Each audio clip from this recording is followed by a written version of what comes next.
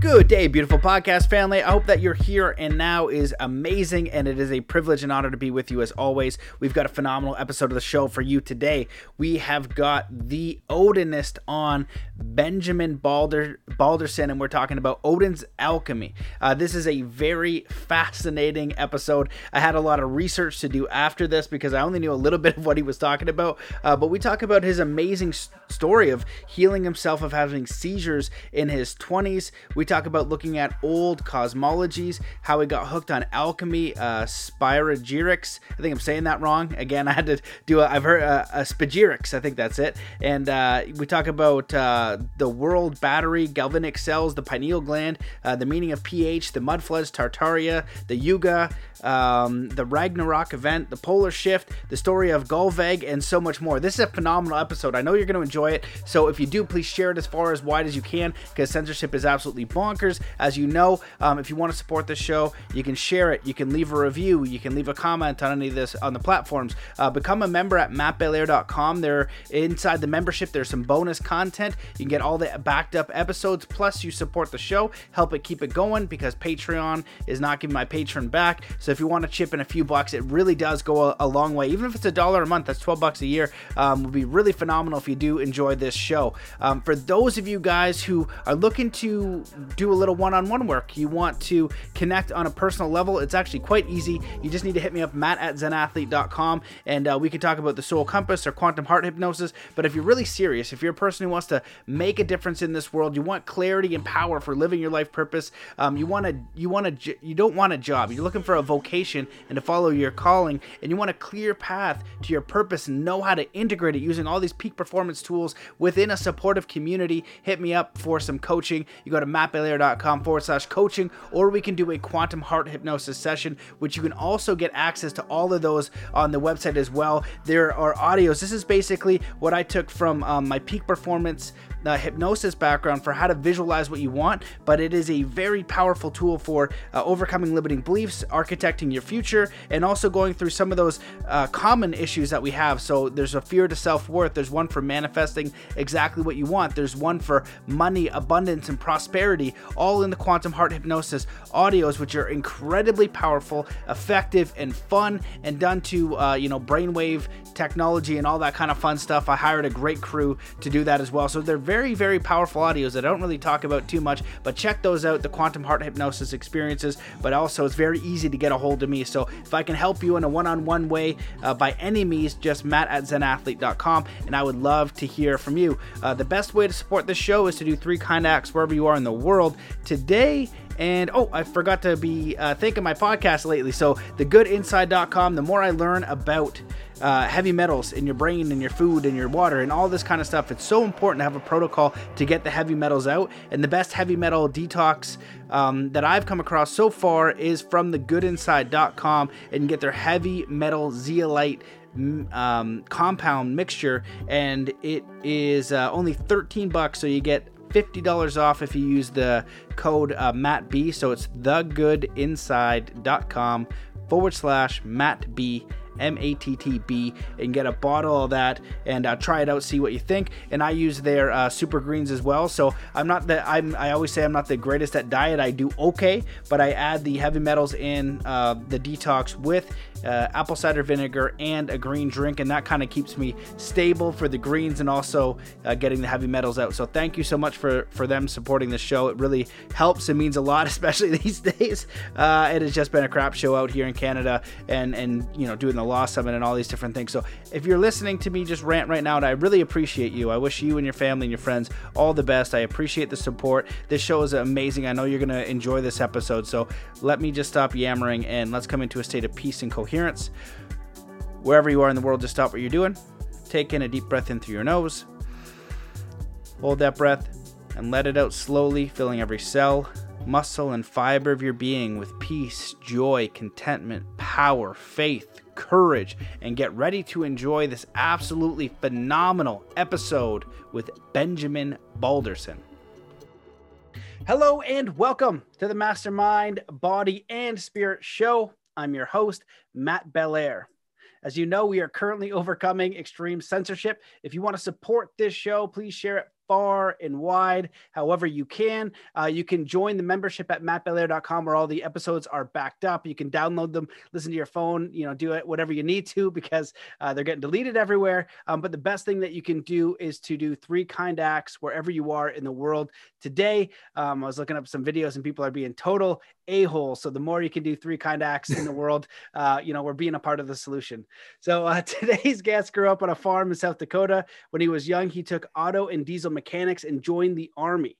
In his late 20s, working as an electrician, Wilson's disease cropped up and traditional medicine did not help seizures, so he started making his own. Through making his own medicine and reading old cosmologies and occult works, he discovered alchemy, and this became a lifelong passion. He is the host of Odin's Alchemy. Welcome to the show, Benjamin Balderson. Thank you. Thank you, Matt. It's an absolute pleasure to be here, brother. Bro, I knew the time was going to come. I've seen you kind of, making the rounds with all my friends, and finally got to see in some of your videos and what you're talking about. It's amazing. And we had a really great chat to open up. So I was kind of just giggling to myself, some of the, the alpha male stuff of like, take no shit. And, I just like how you present your work, because it's obvious that you have knowledge, but you're living simply and you're doing it authentically. And, it's not the most challenging thing in the world to do, but so few are able to do that. So I'd love for you to just share a little bit about your story, your work, and how you got into studying alchemy, because you're into, electrical engineering and things like that. And as a side note, one of my Native American elders told me that your electricians are more spiritual than most of your spiritual teachers. And I said, why is that? And he said, because they're actually doing something. And I've also heard that electricity is the only energy on this planet, which I think is fascinating. So I'd love, like, electromagnetic. So I'd love for you to talk about all that stuff. So I'm excited to dive in. Why don't you just start with telling the audience a little bit about yourself? Oh, that's all fantastic. That's all fantastic. It, especially since we're not real familiar with each other, you're going to, that's going to be excellent. But when I was in my 20s, when I was young, I always had a questioning mind. I was always very intelligent, but stop. There's a guy hauling, stop. Guy hauling wood back and forth that I cut yesterday. That came over to help. Anyways, sorry about that. So in my 20s, I was just chucking along, actually pretty much just living society at that point. We all go through that phase in our 20s. You hit 21, you get the drink in you. And, that's absolutely no good, and you have to take them couple of years of doing that. But then in my late 20s, I ended up developing seizures, and I ended up developing seizures, and because of that, they were putting me on these medications. The medication that they put me on was actually called Seroquel, which is originally an antipsychotic, and I would take these things, and basically within an hour, I would face plant and sleep that off for a little bit. And then I'd kind of walk around like a zombie until my next dose. And then on top of that, it didn't stop me from having the seizures. It did lessen them, but it didn't stop them at all. So I ended up moving to cannabis and working with cannabis. But the whole thing is when you're looking at just the plant isn't particularly effective for heavy medicinal uses.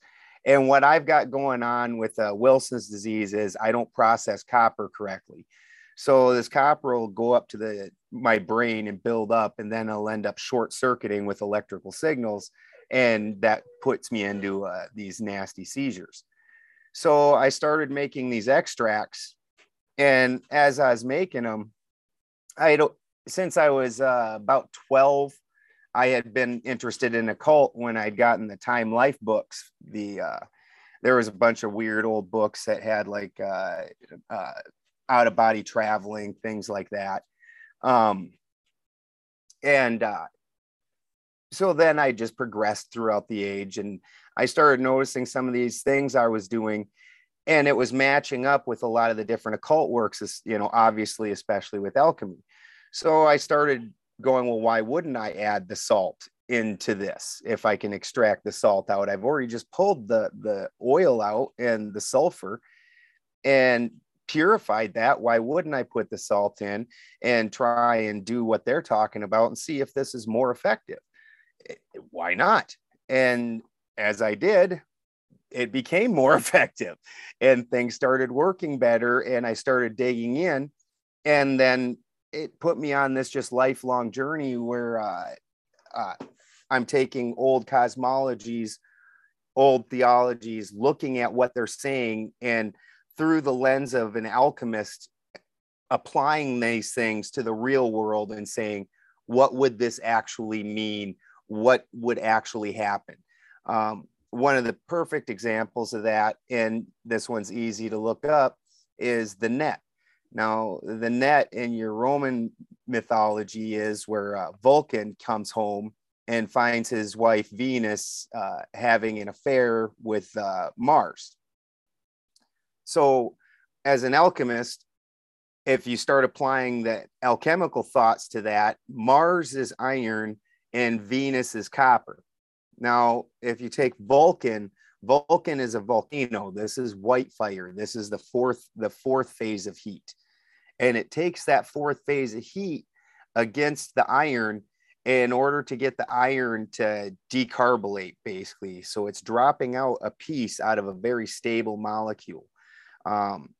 This is very similar to a cannabis plant where you can't just pick the nugget off the plant and eat it. It's not going to be effective for you or bioavailable. You need to decarbonate it, which is getting a carbon molecule that's bound up in there to drop out. And now this isn't a stable molecule anymore. It's going to try to attach to other things. And that's going to be inside of you that it's attaching. So now it's going to attach to your receptors, things like that. Same thing applies when you're talking about working with metals. So if you're getting this metal sometimes to change states, different things like that, you need to sometimes make these molecules unstable so then they can rebind and become an alloy when you're trying to make an actual alloy. Well, when you do that with this iron and copper, it makes this alloy called the net, and it actually spreads out into this purplish sheet, and it'll make little diamonds inside of itself, little geometric diamonds that just appear in it as it cools. And he uses that to hold Mars and Venus up into the corner of the room. So then when you start looking at that and you apply that, you start imagining like, what are Mars and Venus? Well, then your iron and copper is your blood pumps, and it's the way your heart's working. So with your iron, you're drawing in oxygen. With your copper, you're pushing it out. So that's your red side and your blue side. You get so many people that get bound up in conspiracy theories about red blood and blue blood, but we have both. All of us have both. One of them is drawing oxygen and one's pushing it out. It's kind of funny. But then this net holds them together, so it'd be like the heart, basically. And when you're talking about those stories, you're looking at the complete ether. So you can start applying these things to the actual world out of these and looking for the truths that we're being told, because we all know that information, that it's going to come and go. But when you couch it in a story that is amazing and timeless, then that's going to get carried on and carried through. And eventually somebody's going to come along and remember and go, wow, that's like this, and start doing these things. So that's the whole point. Wow. Well, man, what a beginning. I have so many questions, but I'd love to start with just a basic one. What's alchemy to you? Can you define that for newbies or the audience? And then when you say Odin's alchemy, what do you mean by that? Is that the cosmology with it? Absolutely. So alchemy is you take things in nature and you bring them to their epitome. So alchemy, like science, is more of a process than anything else. And with the one that it's easiest to explain with is spagyrics, where you take a plant and you're taking out the earth components and you're bringing this thing back into alignment with its perfect self and doing an alchemical marriage. So when you do this, you extract out the oils, which are going to carry the sulfur with it. And then you burn out the body of the plant and you get it down to its salt. And then you marry these isolated oil and this salt. And through the oil, the sulfur is going to imbue into the salt and enliven it. So what you've done is you've taken a live thing, broke it down into its two components. The easiest way to explain that part is like with creation. The Odin part is because I'm an Odinist. And so everything that I follow is from Odin. Which doesn't mean that there isn't truth in other things. And I do use other things. Odin himself says a wise man travels and speaks to other men, things like that, learns from other cultures. But when you look at creation started with Gununga Gap, which is the yawning chasm. It's a void, and that's the All-Mother. And then we have Niflheim and Muspelheim, which is the world of fire and the world of ice. Now, this side is the material side as opposed to the void, and the material side's the All-Father. But we don't have life yet because in Niflheim, everything's frozen. We have the immovable object. In Muspelheim, it's everything's fire. We have the unstoppable force. In the one side, nothing can take root. Everything's constantly changing in the fire side. Everything's constantly going. There's no root. In the ice side, nothing moves. It's immobile. So nothing can live. Nothing can grow. Now, Gununga Gap pulls these two worlds together. And this is where you get your Vesica Pisces. And inside the Vesica Pisces, of these two things that pull together, you have the fire and the ice meeting. And inside there's where life blooms.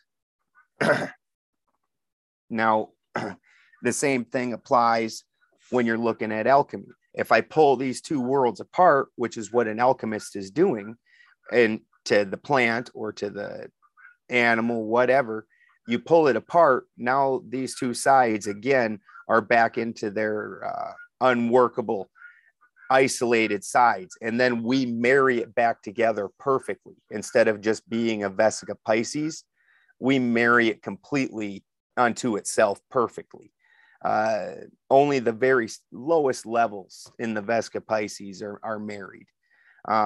So you're just getting a small taste of what it would be to be the epitome of either side. When you marry the two sides together, you're getting the full potency of both sides. And so the plant medicine is going to be that much more effective to you. The thing that was stopping it, and also the thing that allowed it to be on this plane, was the carbon, the water, and the cellular material, which are the things that we pull out and give back to the earth because they belong to the earth plane.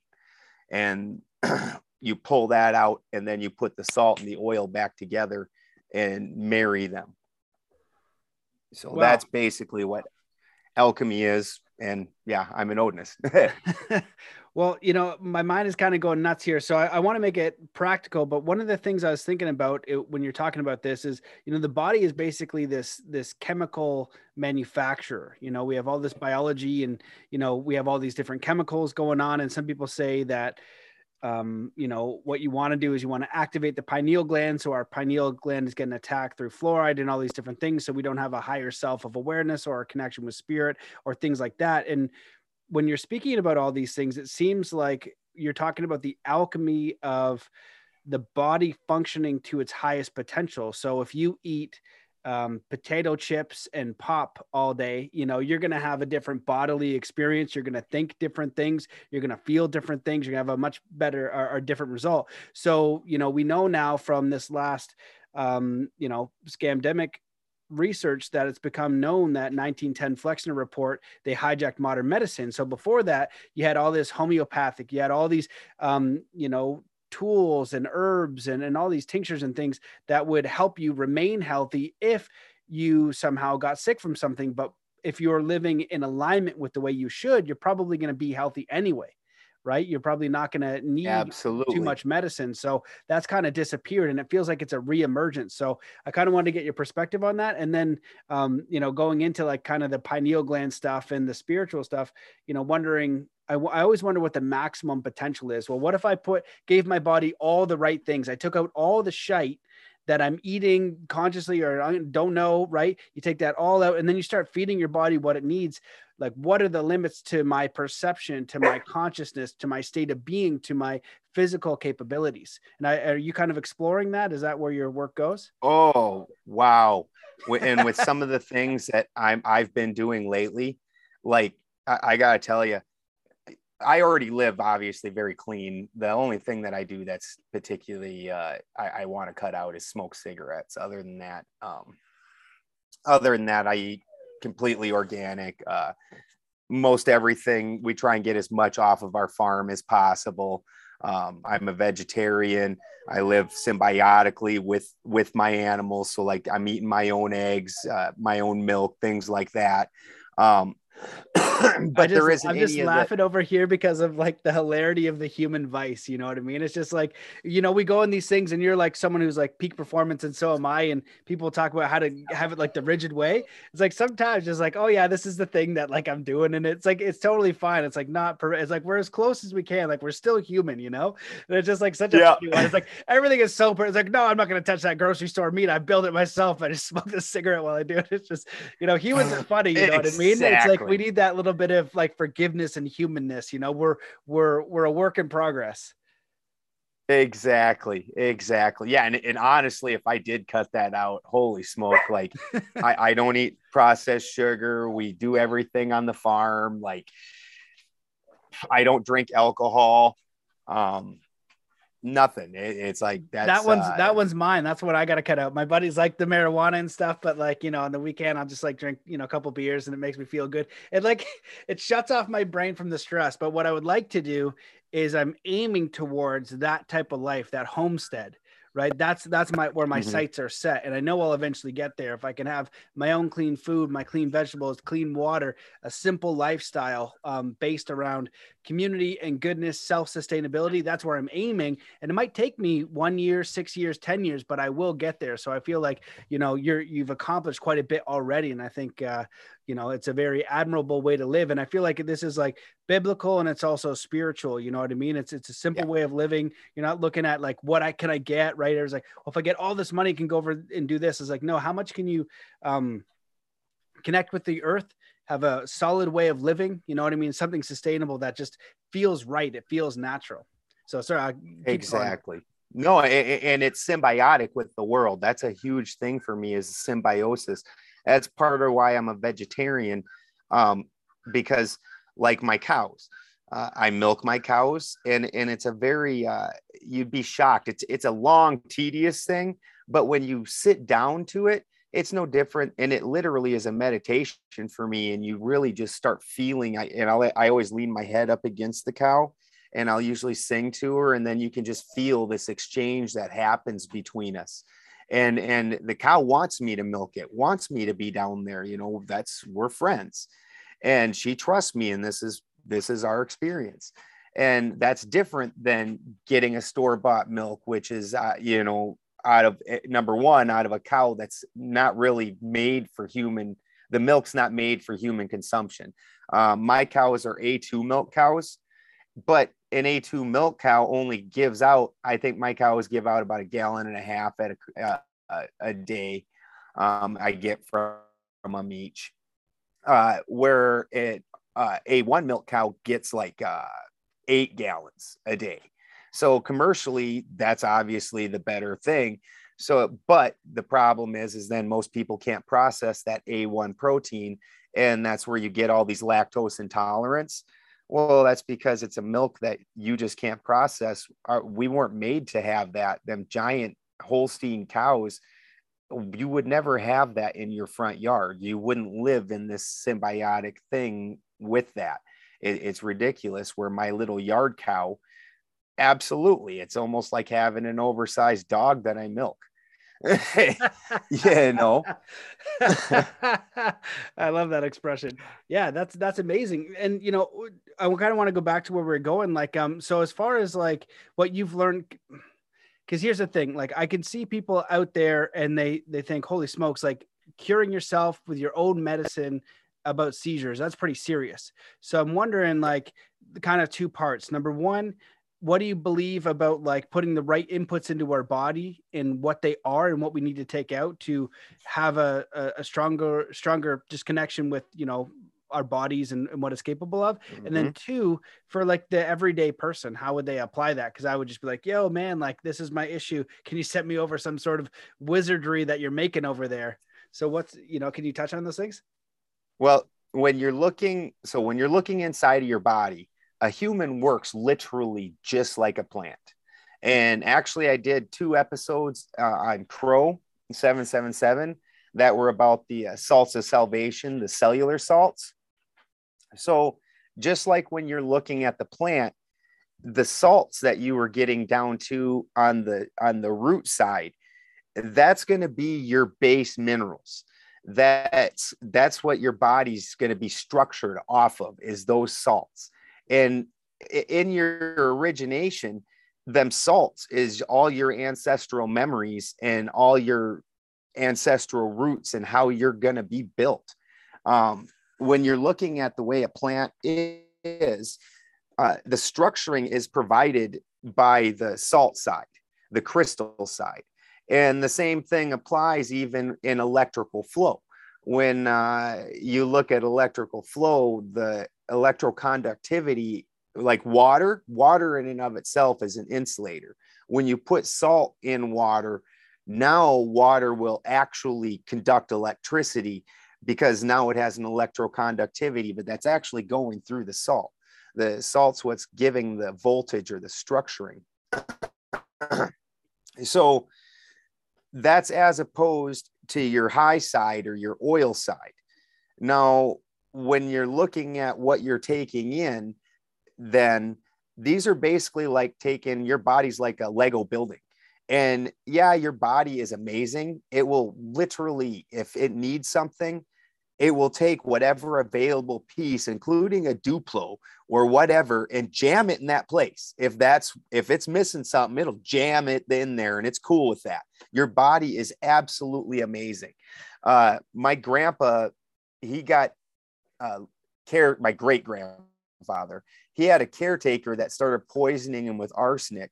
And the whole way we found out is because he had to go to the hospital, and it was the lack of arsenic that finally made him sick and set it off. And the doctor had her bring him in. They had the relatives bring in all his pills, and they went through them and found out one of them was arsenic. His body had incorporated arsenic into his system to the point where without it, he started having seizures from lack of arsenic.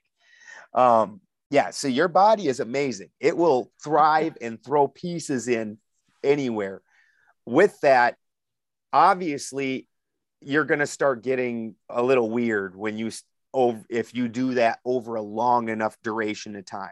1 Duplo or 2 Duplos in that Lego thing, it's going to get a little weird. But when it starts becoming a lot of Duplos, now you're starting to have cancer. Now your body's breaking down. You're having inflammation everywhere. Your biome isn't working right because you aren't giving your body the things that it needs to work. It's insane that we listen to doctors who the first thing that they talk about when they talk about nutrition is their caloric intake, which is your absolutely least valuable information. Least value. Who cares what your caloric intake is? That's absolutely ridiculous. It's your minerals and the way that your minerals are operating and the bioavailability of said minerals. So when people take your food, and then most people have heard that you take your vegetables, and if you boil them and then throw your boil water out, that now you've thrown out your nutrition. And it's a lack of understanding how food works. So when you boiled it, you basically made a tea. The tea pulled out the oil. And that's the way some people even do distillation for their for making essential oils, is just taking hot water and running it through the plant material to pull out the oil. Well, without the oil, you're left with this hard salt. The hard salt will not work. You can't unlock it. It's not bioavailable. You need that oil to come back in and open that hard salt up in order to make it bioavailable for you. This is a yin yang type thing. These two pieces work together. And then even further, there's a third piece inside the oil that's a sulfur, your electrical component, your sun energy component, that actually goes in and livens the salt and makes this an extremely available and extremely functional thing for you. And even when you look at your essential oil makers, they're missing half the picture because they aren't putting the salt in it. So this is basically like having that electrode in the water, but there's no salt in it. That electrode isn't going to do anything. It's not till you throw that salt in there that all of a sudden everything starts happening. Everything, all three of these pieces have to be there, and we've taken and broken it down. So when you made that tea, you took the oil away from the salt, and now that salt, even though the nutrition is actually still there, the mineral is still there, it's not bioavailable to you, and you're just going to pee it out like all the overpriced vitamins everybody wants to buy. If it's not bioavailable, what's the difference? You can in a plant, that actually ends up causing a nutrient lock, and it will in you too. Now you've got too much of that nutrient floating around, and it's not bioavailable for you at all. And because there's so much of it in your system, now your system can't use it. And you end up with some really weird diseases that crop up and really weird problems. Now, one of the things that I've been working on recently then is, well, Luke, LC King and I have been working on this world model, because we all say that the whole world is energy and it's all energy condensed, but nobody actually then applies that. And so Lucas and I have been applying that to this world battery. And it ends up being an entire biochemical battery. Everything is just biochemical electrical exchanges. And so your body and the world is just basically a galvanic cell. And the way a galvanic cell works is you have your two electrodes, and your two electrodes are basically going to be your cerebrum and your cerebellum. And you're looking at a positive and a negative power source. Well, the positive needs to be more stable than the negative. So your positive is your gold and your negative is your silver. And alchemically, the sun is gold and the moon is silver. Now, the reason that has to be like that is because in order for power to generate, the negative side needs to degenerate. That's why that's always the degenerate side. And that needs to degenerate, because then that's when the silver breaks apart. A particle of the silver is actually going to break apart, and the negative side, or what they call the electron, is going to go through the salt bridge and jump over to the anode, or the cathode, I mean, the sun side. So now that's going to change the electrical setting of the sun side. Now it's going to have more negative energy. Well, when that negative side released, so did the positive side. The negative side jumps down through this salt bridge and jumps right back up over into the other side. But the positive side then floats around in this mercurial fluid. And because of the change in charge, where that negative jumped over to the cathode, now that positive side, that positive, what we call an ion, or what chemically they call an ion, is now drawn over to the cathode, because the cathode's got those extra electrons. Well, when it reaches that other side, it's going to merge with that electron again. But there's going to be the component of the mercury. which is what your pineal gland is representing. So your pineal is the thing in between these two sides, and it's going to make this charge, the transfer of this charge happen. That's why Mercury and Hermes and all those, it's the communicator, it's commerce. What they're talking about is a biochemical exchange. So the Mercury, when it was over on the silver side, we were ripping apart a particle. Well, that's an oxidation. So it's oxygen that's doing that. And the same thing is going to apply to your body. When you eat food, most people think that you use glucose and that glucose is what you run on. But glucose, just like we were talking about with the THC earlier in the cannabis, it has a carbon molecule that's locking it up, making it so you can't really use it. And so that needs to be decarbonated, and that turns glucose into ATP. And now that ATP is able to attach to your body and be usable for you. So, excuse me.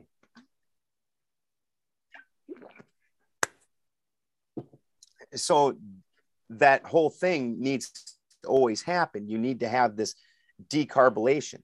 Well, when with oxygen, that's always doing that decarbonizing. It's always oxygen that's pulling those out and pulling out these molecules and ripping it away. And that's a fission type reaction, which has a nice little charge to go along with it. Well, then that charge carries over to the cathode side and sits there and pulls that positive ion back over to itself. So when it reaches this cathode side, that ion is going to merge inside the cathode side. But now the mercury is going to be the positive mercury. Instead of ripping away, it's the giving mercury. And this is going to be hydrogen. So hydrogen is going to be the vehicle for this fusion reaction to happen. And with that, I had this guy that built a really awesome Brown's gas machine, which is a hydrogen generator. And we've been breathing that. And that's another component that your body is supposed to be 60% hydrogen. And when people say they're dehydrated, it's not water that you're missing. It's specifically the hydrogen that you're missing. And so your body is not able to take these minerals and fuse them into your body. You're not even if there's available energy, you're not able to fuse it into your body without that hydrogen. That the water is basically the two mercurial components inside your battery that are making this whole thing function. And without the hydrogen side, you miss the fusion reaction, and the fusion reaction is much greater than the fission reaction. So that's been a really amazing thing to incorporate in. So I think a lot of these people that end up with basically what in a plant you would call a nutrient lock, they end up getting rid of that, because with that extra boost of hydrogen, you're able to incorporate more into your system that you weren't able to before. Everybody's walking around just chronically dehydrated in this country, especially all the people chugging energy drinks, like they're going out of style. What the fuck do you even need all that energy for? Most you people do nothing but sit on your ass and you're just chugging those things. I mean, wow. Where did your energy go? Holy smoke. But all these things, whether it's coffee, energy drinks, pop, every one of those actually dehydrates you, every single one.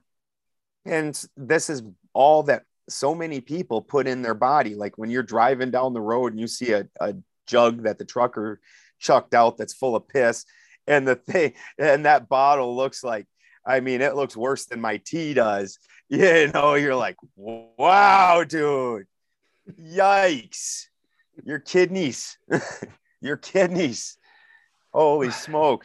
Man, I was holding on by a thread there. It's funny because my buddy's an electrician, and so I was familiar with a lot of those terms. And if you guys aren't, I definitely recommend looking in this stuff, because there's something with electricity. There's something important about that whole thing. One of the things that I heard again from one of my Native American teachers, he goes, you have two spirit guides, a positive and a negative, not to be mistaken with good or bad, because that's what you need for your body to be the ground in the simulation. That's like, what?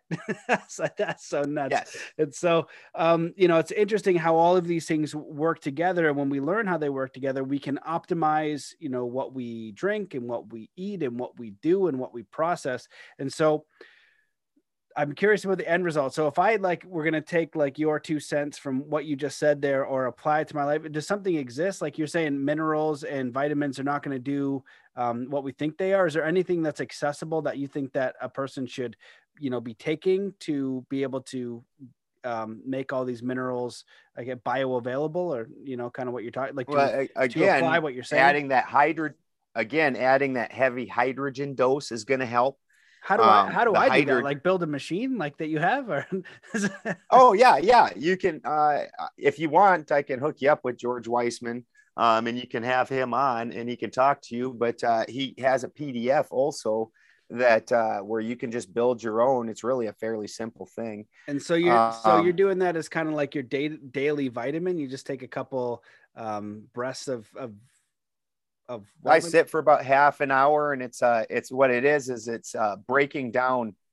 There's all kinds of arguments about this too. It's hilarious, but none of these people actually run the machine or anything. So, there's arguments about what water is and about electrons, things like that. But basically what you've got going on over here is an electrolysis process. And this electrolysis process, it's funny because not only is having the machine, I think, made me feel a lot better. It's given me a ton more energy. Oh man, I'm hydrated. Like I go like that. My skin immediately just, it's like, there's nothing. Immediately goes back to the way it's supposed to be. I've got no retention. But then also understanding what's going on with the electrolysis process and seeing some of the things that are going on with that I've had so many epiphanies, because we've been working on this world battery where the whole world's a galvanic battery. Your body is a galvanic battery, everything. Well, there's two sides though, because there's the galvanic side and then there's an electrolysis side also. And this is going to be the electrolysis side of things. But basically all it's doing is you take distilled water and you put lye. He provides some lye, and you make a mixture, and then you have some electrodes that the mixture is submerged, and electrodes are submerged into it. And then you run a low voltage power through it. And where we talked about the galvanic process, where it would break apart the different electrodes and carry back biochemically. Well, now you're throwing power into the system. So it has its own charge. So it's breaking apart what's already there. And when you're talking about lye specifically, lye has got a giant potential of hydrogen. So that's what pH means. And people say those words and don't even think about what they mean. But pH is potential of hydrogen.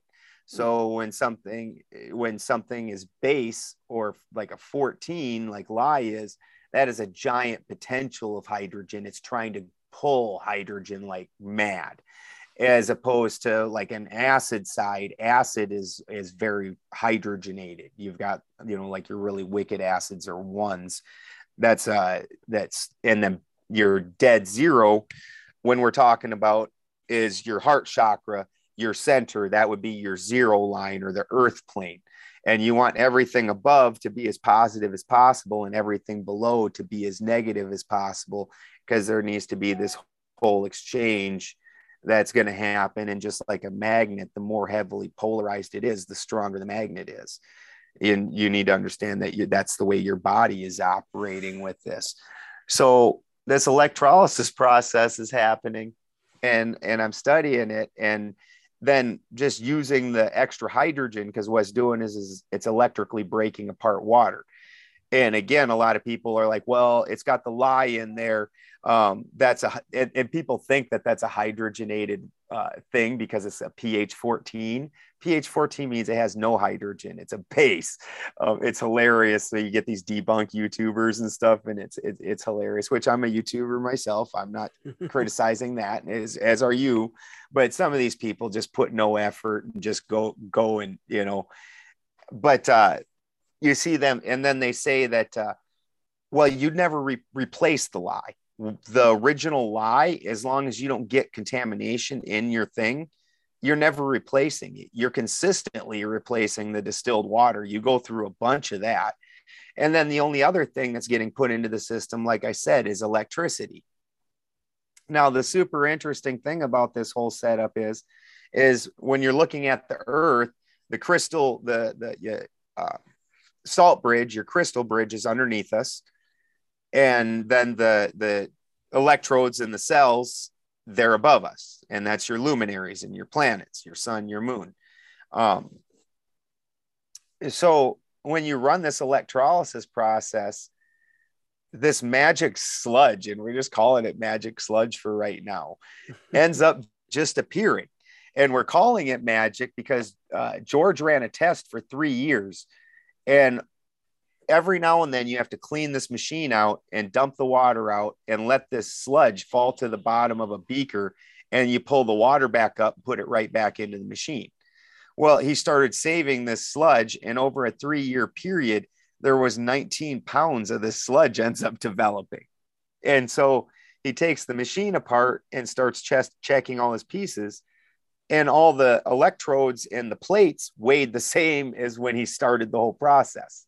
There was no deterioration of those. So 19 pounds of this sludge, which matched the plates and the electrodes. So this sludge just appears that matches the same metal. And where did it come from? How did that get there? Well, then you look at the Earth battery, where now we're living on that sludge level. That would be us. And then you start talking about the mud floods every time we go through this electrolysis process, because eventually when we were talking about the galvanic biochemical exchange, that's gonna break down and it's gonna quit happening. And really what happens is the battery itself starts sulfating, or the crystals from the crystal side start attaching to the cells on the upper side. So the battery kind of loses polarity. It's not a magnet, so you don't look at it like that, but really that is what's happening is the two sides have now met and you lose that polarity where you have that negative and positive. The two things are happening at the same time, so it doesn't really work. It's shorting itself out. And when you take and you hard charge the battery again, those crystals fall off and go back down into the fluid and drop back down. And now the battery's actually able to function again. That's what you're having with the electrolysis process. Man, bro, my brain is like hanging on by a thread, like processing everything. And then it's awesome that you brought up the mud floods, because I wanted to talk to you about that as well. Like the concept of Tartaria and harnessing the ether, because what you're talking about makes me think of a few things. You know, when I was in Egypt, I stuck my head in a wall. They said it was in Saqqara, and it was just a square. And I felt a visceral vibration going on. Mm-hmm. I've heard of these different medical treatments. Like, I don't know anything about ozone therapy or if it's even familiar, similar, but, we have these interesting different therapies that create some sort of effect on the body. And we know we're electromagnetic.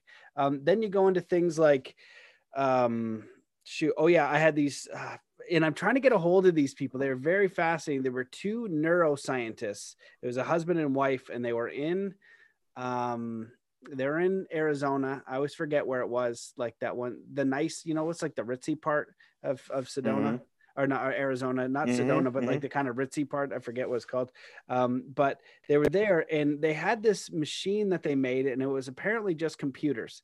Walked into this room, and I could feel it viscerally, what was going on. It was like this heightened state of being, like a heightened state of clarity and consciousness. And I'm in there, and they told me about it. And I was just like, how is this happening?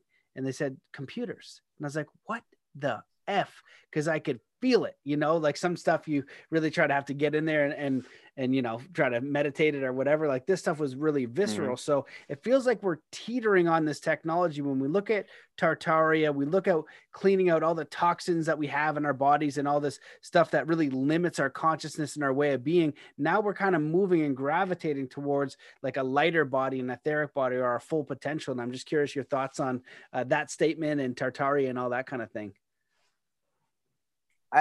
Tartaria is amazing. And I think that, so when this electrolysis process happens, so the world goes through cycles. And what we're talking about is a battery wearing down and a battery recharging.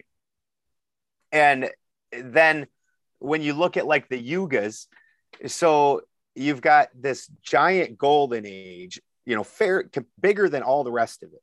And what we've got is the golden age and the Kali Yuga are split exactly in half. And that's the only place that this can happen.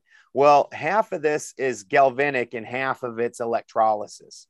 So when the battery, if we start out with a nice fully charged battery and the battery wears down, things are going to get funky. We start looking at our electronic devices. They start doing weird things. They don't work the way you want. My drill doesn't have half the torque that it used to. And that's what's happening in the world. Well, then we move into this silver era where, that's where things kind of work. They're all right, but they're not great. And then eventually this things really start sputtering out, which is your Kali Yuga. Well, then we snap over into this recharge. And this recharge is going to be an electrolysis process. And as a heathen, that is Ragnarok. And almost every cosmology has this kind of event in it. But I really enjoy the way the Ragnarok event is described, because in Ragnarok, then when this happens and the society's broken down, the world's wearing out, then Ragnarok, Surt and his army of giants ride in, and all the planets or all the 9 worlds align, and he drives his fiery sword through the 9 worlds and burns everything to ash. Well, then also the army of ice giants is coming, and from Niflheim on the Naglfar ship, and they meet the fire giants. And so after the whole thing gets burnt to ash, then water floods back over the whole thing, which would be, again, this electrolysis process during the time that the world was getting made, when it was just gods and monsters. There was a different sun and moon, and that sun and moon had tails that basically looked like comets, and we refer to them as wolves that chased the sun and the moon. And that's the electrolysis process, energy coming in. So the cathode and anode are breaking apart and energy's flowing away from them. They're actually literally getting smaller. Then after the battery is full, now it flips over to the galvanic side, which is a biochemical exchange. And it takes a few days for that to build up, just like any chemical exchange. When you pour things in together, most of them aren't so violent that they happen fast. And when they do, it's not good. So it takes a few days for this exchange to start producing energy, which is why you have that 3 days of darkness. And then when the sun and moon came back, they were not chased by wolves anymore, because we're in the galvanic portion of the cycle. Now, when it flipped into that electrolysis portion, that was a hard charge of energy that came in that was not coming in. So that immediately just causes problems for the whole system that was running and burns it apart. Now, where that energy is going to go most when you're looking at the world battery is any of the ley line points, the crystal grid points, because that's where the most negative energy was supposed to flow. And so when we start doing this repolarizing, which is what's happening, the most energy is going to get shot down into those ley line points, which is where they've put major cities and, major hubs of humanity. So when that electrolysis comes, that's going to be where it hits, and it's going to burn away that entire society. Everything organic in that area is just going to get crisped to a dust specifically. But every time then humans then end up coming back up out of the mud, which we see that all the time. Like recently where they've had the flooding down in Arizona, Mitch, the Oregon guy, where he's doing, creating a lot of moisture in the atmosphere, and all of a sudden animals and plants that they didn't even know were there are just crawling up out of the ground. Like in this, and you see this happening numerous times. This isn't even an odd thing. The weather conditions change in an area, the environment changes, and all of a sudden old life that was there will start appearing there again. It's fairly amazing. Like just like flour, you can hold flour. Weevils don't come into the flour. You can put it in whatever kind of sealed container you want, as perfectly sealed as you want. But if you get a little bit of water in there, all of a sudden you got weevils in that flour. No matter what you ever do, them weevils were just waiting to be activated in that flour. And that's just how it works. And the same thing, you can look at the ground is the same thing for so much life on this particular plane. It's just waiting for that moisture to come in and activate the life. Every spring and fall around here, the rain just finally came after a horribly dry summer here. And there's mushrooms and fungi and life just screaming as soon as there's water, as soon as you get that mercury in order to create these energetic transactions. Well, that reminds me of a story Zuni elder Clifford Mahudi was telling me about the Grand Canyon. And he said that his people or I can't remember exactly who was a Zuni or what, but they had to hide in the Grand Canyon for years. And the ant people apparently helped them, when it was safe to get out, they helped them survive underground. And then they were ready to reemerge when whatever process on the planet had kind of unfolded. And there's these interesting hieroglyphs. And, I was fortunate to listen to Clifford, translate a few, which is very different than anything else you'd hear on the internet or some stuff like that. So it's fascinating. And I'd be curious your point of view on what you think is happening on the planet now. Do you think that we're in one of those mud flood cycles? I've heard of, the polar shift, right? So a lot of people talked about a polar shift. Some people call it the Great Awakening. Some people think, many different things. So I'm curious on what your view is on what's happening in the world now, and then what we can do practically as individuals to prepare for it mentally, emotionally, spiritually, tactically. Some people is like, oh, you got to get to a high zone because when this happens, you're going to get flooded out. And I've heard that stuff, and it's kind of terrifying. It could be, but there's so much fear out there. I don't want to live in fear either, but I want to be also aware of what's going on so I can make a practical choice. Absolutely. So when you look at that, the polar shift, that's literally switching from a galvanic to a electrolysis process. It's amazing because when that happens, what was the cathode and was the most cathodic now becomes the most anodic, and the whole thing flips. And that's just literally the whole process flipping on its head. So that's a very normal thing. And then with this electrolysis process comes this magic sludge. So, which we don't have an exact I have a pretty strong theory on it, but we don't have an exact answer for where this just sludge is just appearing out of nowhere. So this is an actual flip that's happening. Now it's very interesting because then you look at some of these sites that they're finding, like Göbekli Tepe, where they're like, well, they buried this functional civilization. They buried this whole thing for no apparent reason. Why did they do that? Well, they might have been trying to salvage that, realizing that sorry, we got a storm moving in on us. Realizing that this giant electrical discharge was coming. Well, the whole thing is for yourself to try and start preparing. I would say move away from any of the giant ley line points, because that's where the discharge is going to discharge at, is these giant ley line points. And that's not something that's evil. That's not the archons attacking. That is just where it's going to discharge, because that's the negative point that positive needs to discharge at.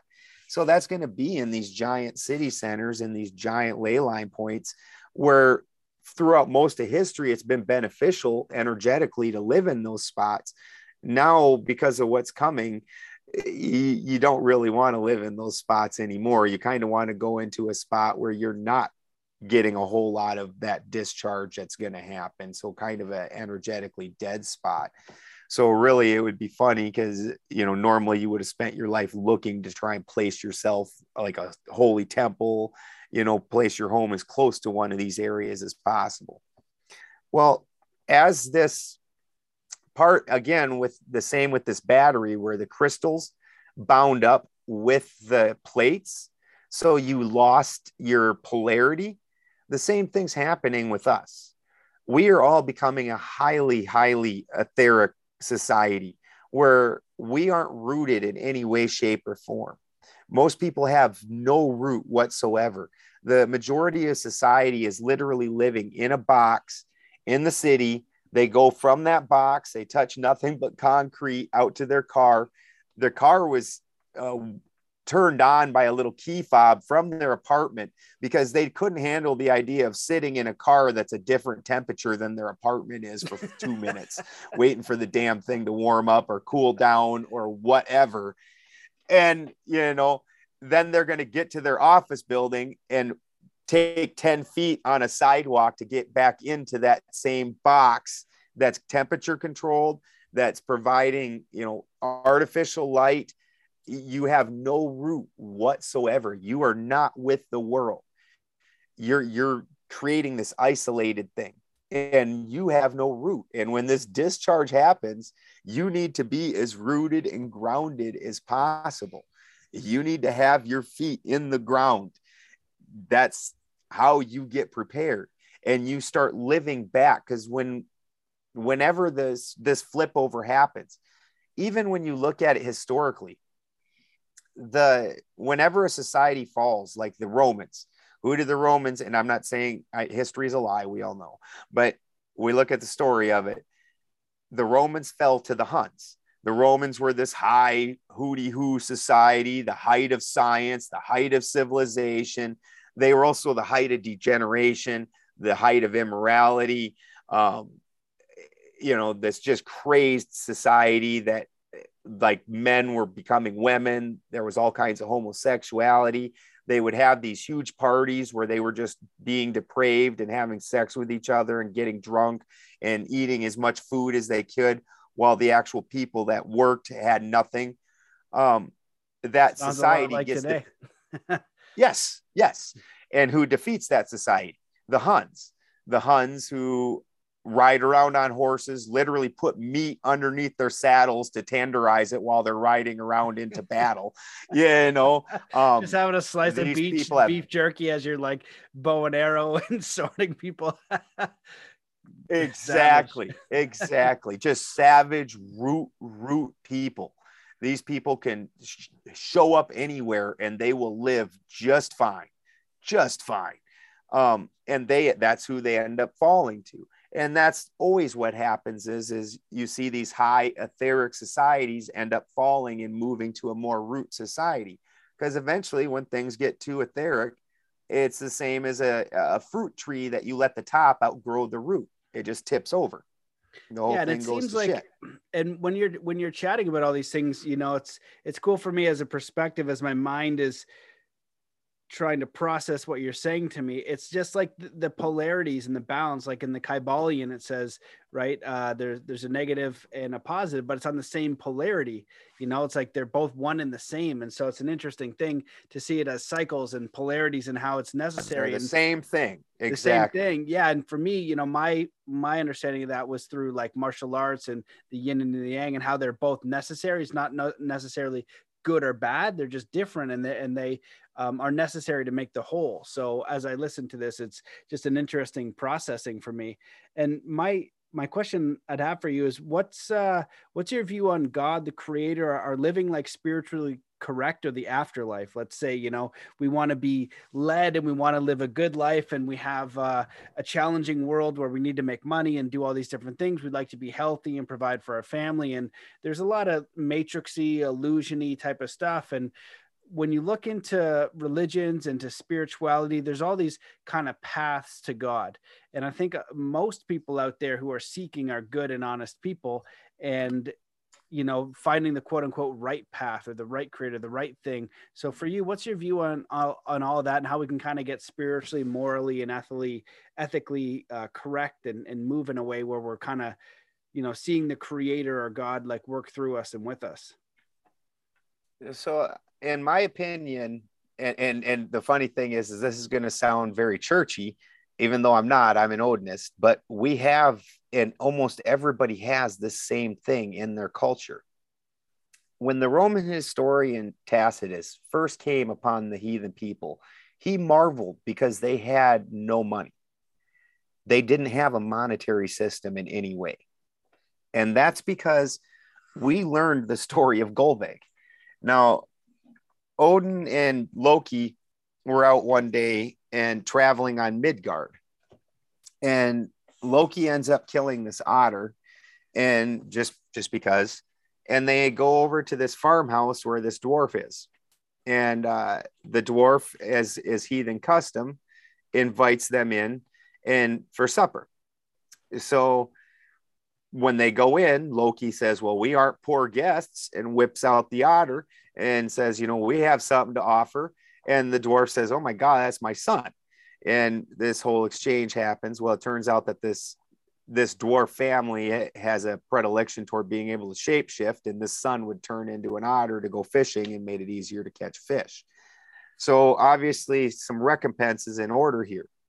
So Odin takes and he sends Loki to get this treasure hoard of this dwarf Andvari. And through this whole thing is a curse. And this curse is on Andvari's ring. And this is what actually the Lord of the Rings is based off of. That entire thing is based off of heathen cosmology. Well, this ring, and it either is its own treasure hoard, it can make its own treasure, or it pulls it to it. Either way, we're talking about a treasure hoard that's all surrounded by this ring. And when Odin gave this to the dwarf, it unleashed Golveg. Golveg is the spirit of money, of the hoard. And that got unleashed on the world. And before that, we didn't live by that. We live by what's Fehu. Now, Fehu is represented by a cow. Now, that can also be a tool, my field, something that I am putting my energy into and is also valuable to me. The cow, I feed it every day. I milk it. I take care of it. The cow provides me milk. She has calves. I could go trade her for other goods, other things. I want a wagon. I want 2 horses, whatever. Same thing with her calves. I could go trade those. So there's a value to me, and I'm valuable to the cow. I'm taking care of the cow. There's this in life natural symbiosis that's happening. And the same thing with my field. I need to go out, plant my field, water it, make sure it has good nutrients, that the biome is proper, so the stomach is good on the plants.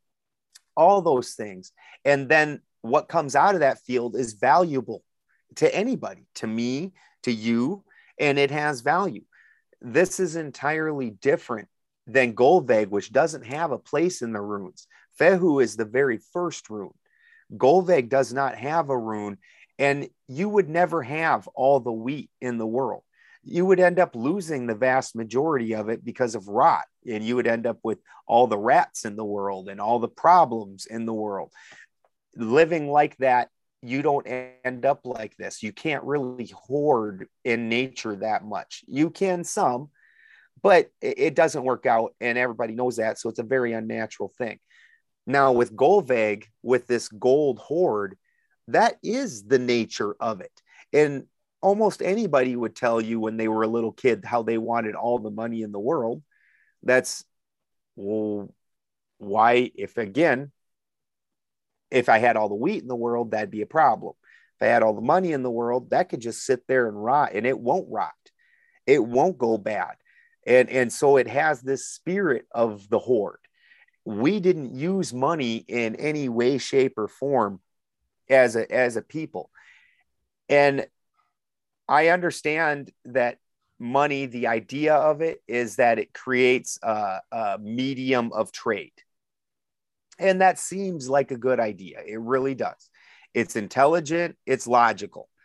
But the whole reason that when Tacitus came upon the heathen people, they didn't have any money, and either did most cultures outside of the Romans and the Christians. We didn't have money because we know it's better than that. That cannot be any good. It seems like it's going to work out, but it's like that ex-girlfriend that really's hot, and it's a couple of years later, and let's try this again, and it never fucking works. Just get over it. Just get over it. And that's what money is. We need to start living, getting our roots back in the ground. And that's where your spirituality is going to come from, is living in symbiosis with the world, with nature, and not living in this other unnatural thing. And the thing is when you look at it, then like, look at the ultra rich. They don't have morals. They don't need morals. They can just use their money to do whatever. They don't have to live naturally. They don't have to live healthy. They can just use money to pay for whatever.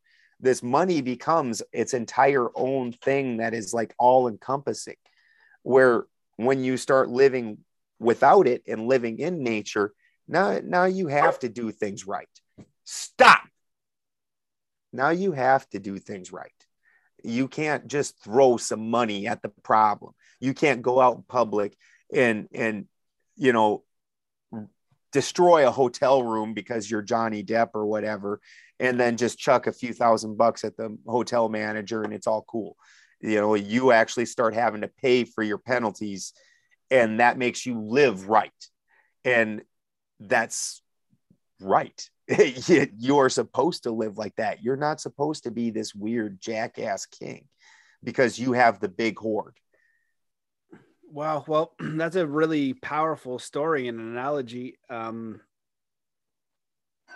So for people who are living in cities and they're kind of connected to money right now, that's their way of being. How would you, or what would you offer them as far as perspective of being able to provide for their family, for the things that they need, while trying to move toward this more natural state of abundance and living? Because I feel like this is what the transition time is, right? Is like, you're going to choose to continue to participate with Babylon. And if you want to participate in Babylon, well, you need to take this genetic modification serum so that you can buy and sell.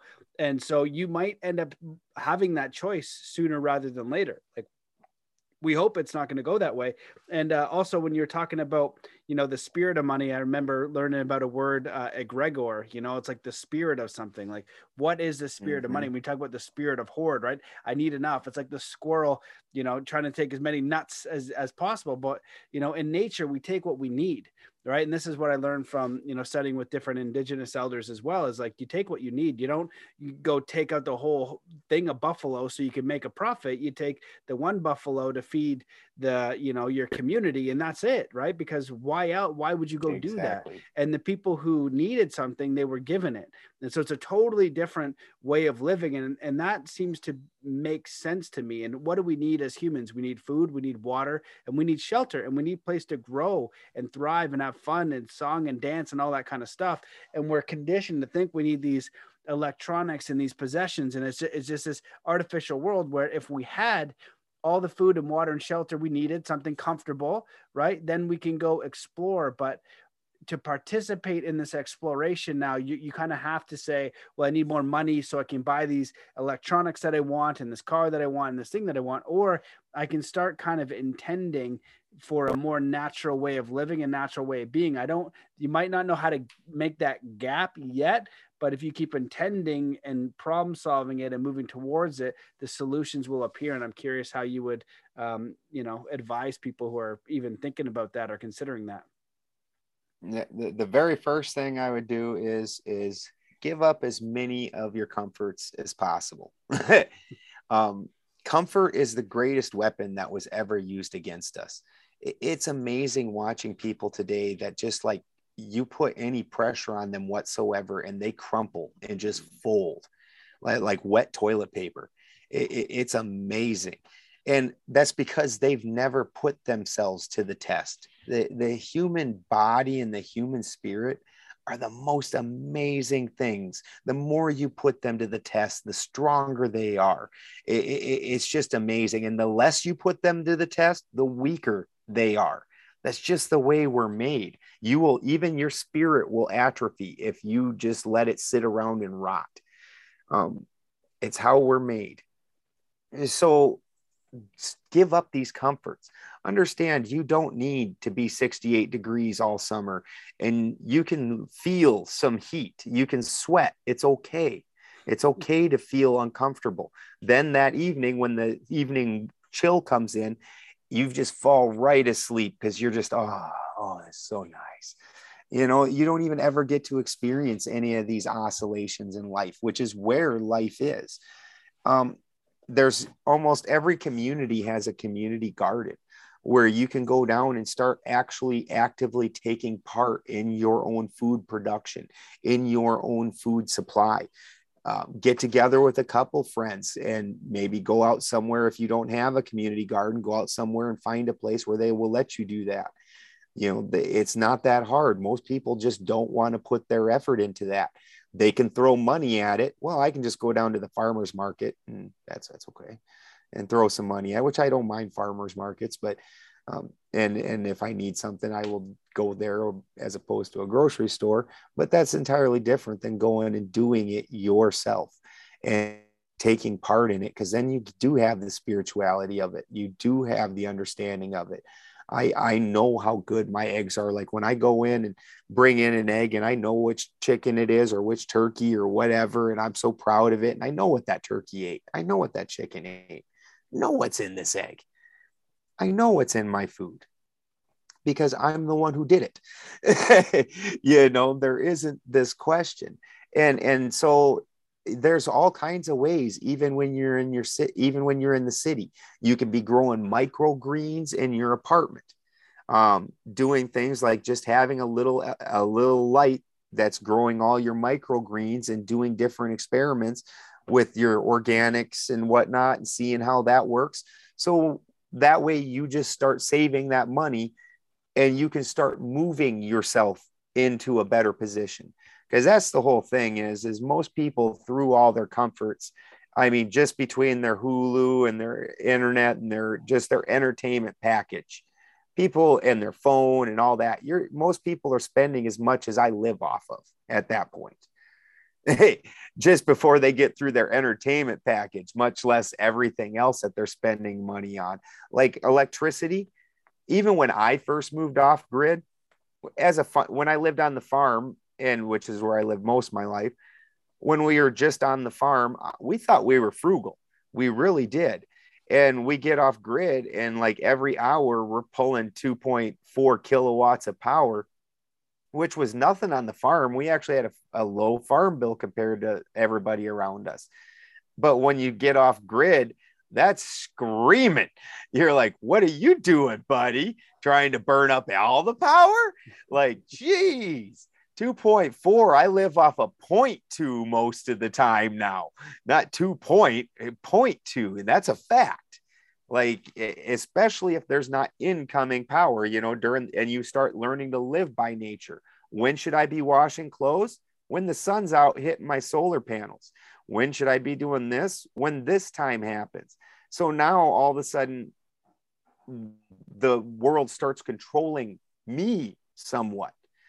And no, is it controlling me in a way that it makes me do something? No, if I want to go out and do something when the time is not appropriate for it, I'm going to pay the price.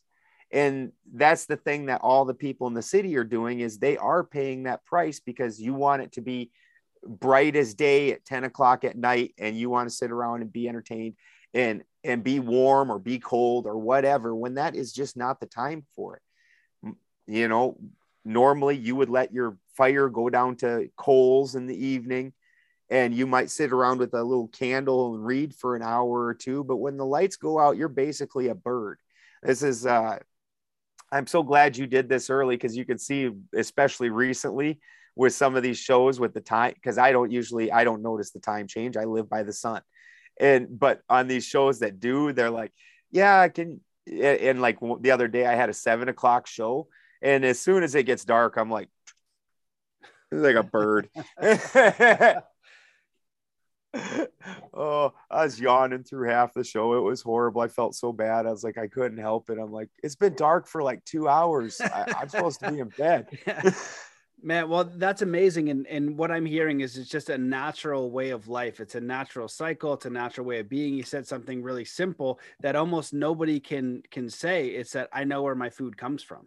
Right. And, I produce that. And that's so important. And even if we had that within communities, and I had I think it's Jeff Gale was on, and he talked about, food forest abundance and recreating the Garden of Eden. Well, they make actually, and I didn't even know this, of course they would do this. They were like, they make it illegal to have chicken coops. They make it illegal to have fruit trees, in your cities. Like, why would you do that? If there was enough fruit everywhere, I could just go down the street and be like, yeah, I don't need food because I got, I can eat apples and whatever I need all day. I'm going to be okay. And if I want to have other stuff, I can, then that's great. But we're not living like that. So we need to create that within our communities, like with Curtis Stone and the urban farmer having a garden in your backyard, or the microgreens, like you said, and, that whole way of, that natural living. And for me, the way that I've been able to get it, it's like I would take a few months off and I would go snowboarding, or I would go meditate somewhere, I'd train, and I kind of like be really simple, and I would live by the day, and it felt so much better. It was more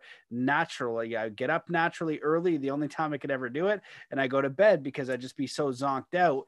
And that's how I think we're supposed to live. And we've moved into these artificial realms, and now it's become so artificial, we forgot what's real. We forgot what was true, what was authentic, what was honest. And so that's what I feel like we're being offered right now, is to move back to, having an analysis of our life and saying, which one of these things, if I take all of the inventory, is necessary, is harmful, right? Not saying you have to cut it all out and go crazy, but now at least start entertaining that idea and seeing what it's like to live the other way. Because when you do, it usually feels a lot better, and you're probably going to be more fulfilled, more happy, more energetic, more healthy, all these different things.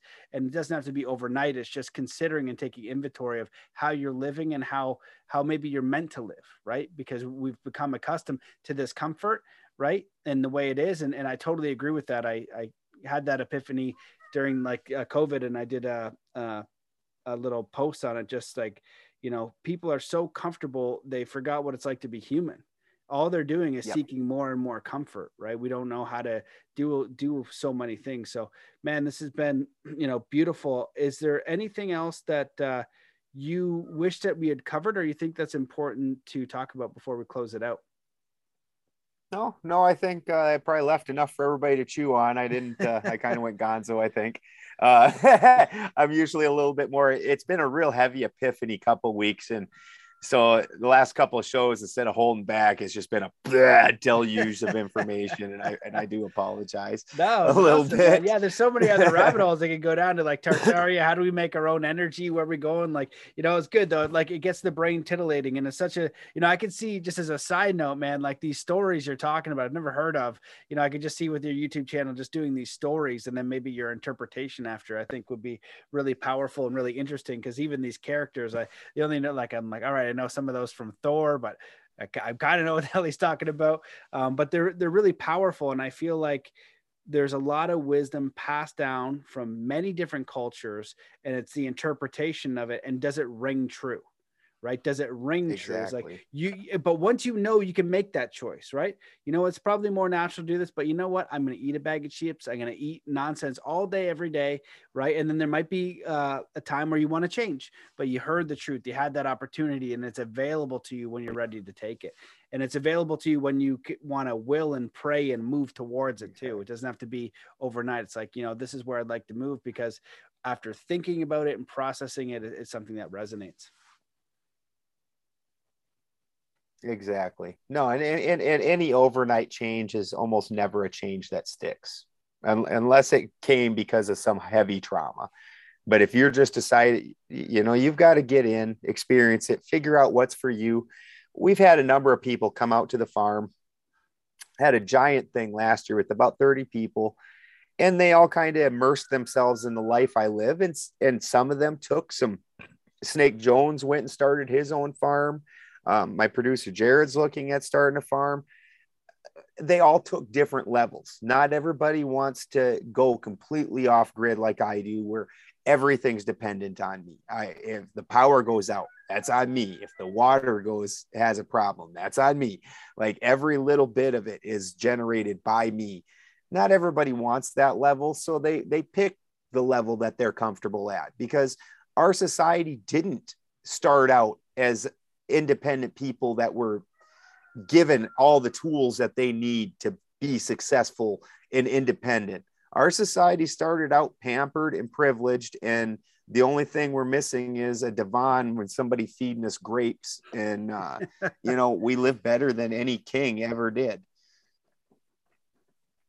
Yeah, absolutely. Well, man, this has been phenomenal. Where can people find more about you and your videos? And I know you're doing your show again, and you're doing it for a while, and it's really, really big. And then, you know, censorship, like all of us. So I'm excited to see where this evolves and what you kind of come up with. So where should people stay in touch with you? The best place is going to be Benjamin Balderson's Odin's Alchemy on Rockfin. Like you said, the censorship I've had, I got censored actually by a TV station. So by official censorship, and then more problems and then you can shake a stick at with YouTube. A guy just gets tired of it. You try and put a lot of work and your heart into something, and then it's just gone. I don't have the technology to hold these things and keep all the, I just got my first computer like 3 months ago. So, you know, everything has always been dependent on other people, which anytime you depend on other people, you get what you get. This is, again, just, you know, it's the same lesson as I have with my food. It didn't work out for me. But now I'm on Rockfin, and then you can find Benjamin Balderson over on YouTube. I only put little bits on there because as soon as we say something that the world really needs to hear, YouTube says, nah, not so much. Right. Absolutely. All right, man. Well, definitely check him out on Rockfin. He's right about that. So I know, like, mine's deleted. I'm on YouTube now, but, you know, I'm on Odyssey and Rockfin as well. So follow us over there. But I appreciate this, man. And I'm sure we'll be staying in touch. Absolutely. Right, it was a pleasure, brother. Yeah, man. We'll chat again. Okay. See you guys. Peace. All right, ladies and gentlemen, that wraps up this phenomenal episode with Benjamin Balderson. I hope that you enjoyed it, and if you did, please share it far and wide. Consider becoming a member at mattbelair.com. Check out our sponsors and support them. And follow us on social media. Telegram is working, but I heard it might be compromised soon, so hopefully not. But I'm promoting and sharing most of my stuff over there. If you're interested in the Soul Compass, the Quantum Heart, or some coaching, just hit me up, matt@zenathlete.com. I'm very accessible and very reachable, and I'm going to be doing my best in 2022 to be continuing this podcast, to finding solutions, to researching the truth, and figuring out how we can band together and use all of this catalyst, all of this tyranny as a response to create what we do want. So although there's a lot of darkness out there and a lot of trials and a lot of just things that are very challenging, we will respond. And even if there's a small group of us that respond together in our communities, there are going to be solutions and avenues for all of us, because, you know, people who are connected to themselves, to the creator, to what's good and to what's right and to what's life affirming, it's my view that we will all find solutions for this. So I just appreciate everybody listening to this. If you enjoy the show, please support it however you can. It means a lot because the censorship is totally bonkers. All the social, all the YouTube, everything is just censored, blacklisted, deleted, and it can be frustrating, but I'm definitely not going to stop because I appreciate the kind words and the reviews for those who leave them, and people just kind of reaching out here and there saying, it did help. And that's the reason why the show is here, is to help you and, ideally the world and whoever will listen to this to think about solutions to these challenges, to want to move towards peace, towards harmony, towards living a better life and a spiritual life, a good life, an honorable life. And, before this whole nonsense happened, I was aware of human trafficking and war and all these different things, and it was challenging. And now, hopefully, this is the Great Awakening, the opportunity for all of us to come back home to our hearts, to our souls, to the Creator, to do what's right, to do what's good, to do what's honorable, and connect with like-minded people, and at the same time have to have love and compassion and acceptance for those who are deceived, who are lost, who are trying to oppress other people, just to allow them be, what they're doing, but don't give them time, energy, attention, and focus on the solutions that we want to create. So thank you so much for listening to this show and your support. I'm sending you all of my love, well wishes, good vibes, positive intent to you, your family, and your friends. And let's come to a state of peace and coherence before we close this episode. Wherever you are in the world, just stop what you're doing. Take in a deep breath in through your nose. Hold that breath and let it out slowly, filling every cell, muscle, and fiber of your being with peace, joy, contentment, faith, enthusiasm, power, courage, and get ready to enjoy the rest of your day. So thank you so much for listening, and we'll see you in the next episode.